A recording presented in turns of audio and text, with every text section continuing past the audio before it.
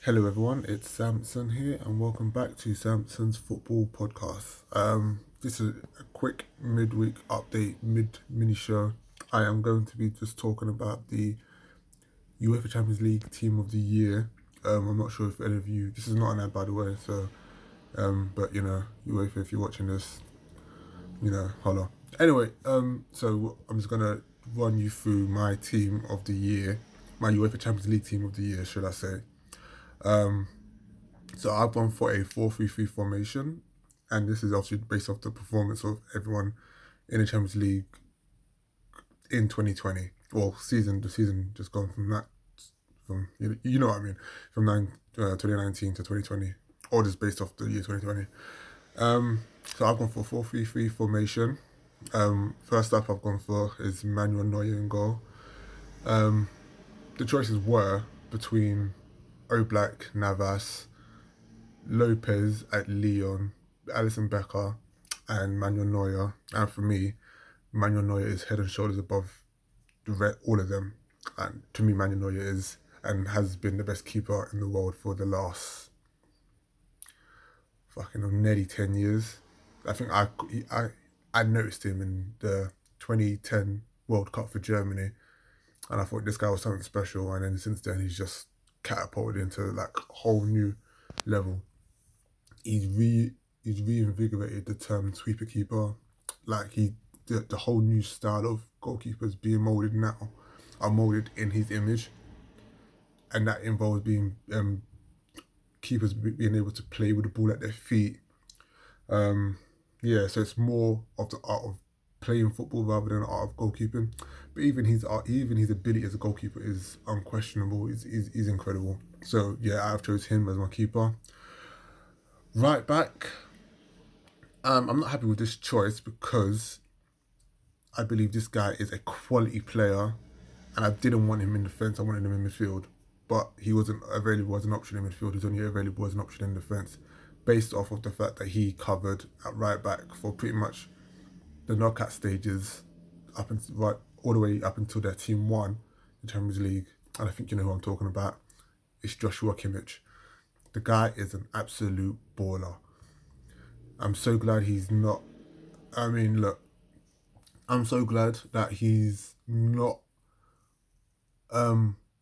classed as an initial right back, because I think that would be disadvantage to Trent, because obviously I believe Trent is the best right back in the world.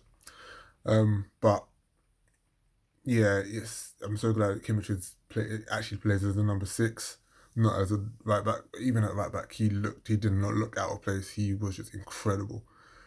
So for me, I've gone for him as right back. My centre back pairings, I've gone for De Ligt and Van Dijk. Van Dijk is obvious. I mean, that was obvious. But with De Ligt, it was either De Ligt or Ramos. Now, the reason why I didn't choose Ramos is because I've not been impressed with his performances for Real Madrid in this recent knockout stage competition. Well, I don't remember too much of Real Madrid from the group stages last season for the Champions League, but when they got to the knockout stages, up until they got knocked out or they got beat by Man City, I don't remember a good. I don't remember a really great performance from him. I mean, you could say the same with De Ligt as well, but the options for me at centre back weren't really great. I wasn't going to choose Alaba because for me, Alaba as a centre back, he surprisingly done well, but I don't like him at centre back. I like him as a left back, but he didn't play left back last season. He played centre back, so it was either him or De Ligt, because I was going to choose Robertson at left back. So yeah, I chose De Ligt. And obviously, Andy Robertson is my left back, simply because the Flying Scotsman is incredible. It's no Liverpool bias. He is just incredible. I think Alphonso Davies probably was closest to him in terms of performance, from what I remember. But I feel like Alphonso Davies' lack of experience showed in a few games, and it affected his performance, not mainly in the final, but also against, who was it? I think it was against Lyon as well in the semi-final. where he looked little shaky. But again, the guy's only what 19, 18. He's got years ahead of him. I don't even think he's going to be a left back in years to come. He's going to be probably they're going to revert him into like the Gareth Bale type of attacking left attacker. The same reason when Gareth Bale was a left back, he had a shocker, he had a stinker. I think he went on a huge long run of losing streak at Tottenham. Like he couldn't win a game at Tottenham playing at left back.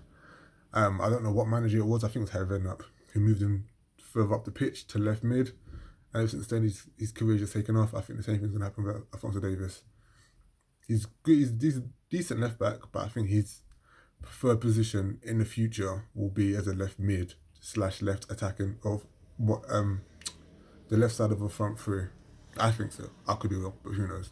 So yeah, so that's my keeper, my defense. My midfield now is a bit weird, but just hear me out on these. So I've gone for Kevin De Bruyne, simply because I feel like he's one of the best midfielders in Europe right now, if not the world. Okay, bearing in mind Man City didn't do well last season in the Champions League.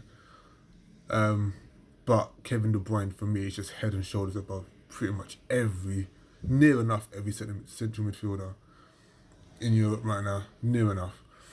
So I've gone for him. I've gone for Thiago Alcantara because he was phenomenal in that holding role. When Kimmich, so this is why I didn't want Kimmich as a right back, because Kimmich was the mainstay in that Bayern Munich midfield. To be fair, it was either alongside Thiago or sometimes alongside Leon Goretzka, but Kimmich was incredible, and he played that number 6 role well. But when he got moved to right back, and it was all on Thiago to play that number 6 role well, because Leon Goretzka is a goal-scoring midfielder, he likes to break forward. Thiago just bossed games, and I mean he absolutely bossed these games. So I feel like he was just incredible. I had to pick him. And then Thomas Müller, I didn't want to pick him as a midfielder, but he was not available as an option up front. So I had to pick him as a midfielder. And he is just incredible. That number 10 role, apart from maybe Messi, who wasn't available for the midfield role, but apart from Messi, maybe someone, or maybe one or two others, I don't think there are many players better than him in that number 10 role. He just finds space. He's always in space. Like, no matter how crowded the box is or the attack, like, no matter how crowded the penalty box is for the opposition team, Thomas Müller seems to always find space. Doesn't get enough goals. I feel like a player of his ability should be scoring a lot more goals, but he is very unselfish. I watch enough Bayern Munich games to know that he is just incredible. So I've picked him. And my 3 attackers. Hey, look, I may get ridiculed for this, but fuck it. I'm on this hill. I'm on this hill alone. I'm gonna go for it. I've got Haaland, Robert Lewandowski, and Ronaldo. Nothing else to say. Those 3 last season were just incredible for their teams in Europe and in the Champions League and in the domestic leagues. Like Haaland has just been bearing in mind he came to with Haaland, he caught the world. He set the world on fire by playing at Red Bull Salzburg in the group stages, and I watched him against Liverpool. I don't know why we bought Minamino for 7 million when we could have got Haaland for 20. I'm so pissed off about that, but whatever. I'm so glad he didn't go to United. Boy, I'm glad he didn't go to United. But he was just incredible. He just scoring is just natural to him. He's just scoring for fun. And then he goes to Dortmund. He just carries on like it's nothing. That's what, 20? Oh, he's going to be incredible. His next move is going to be the big one. I don't know where he's going to go. It could be Madrid. Could be No, I don't think it'll be PSG. Could be Madrid. Could be City to replace Aguero, because I think his style of play would suit Pep Guardiola at City. If City get him, boy, City are just going to be untouchable for the next 10 years.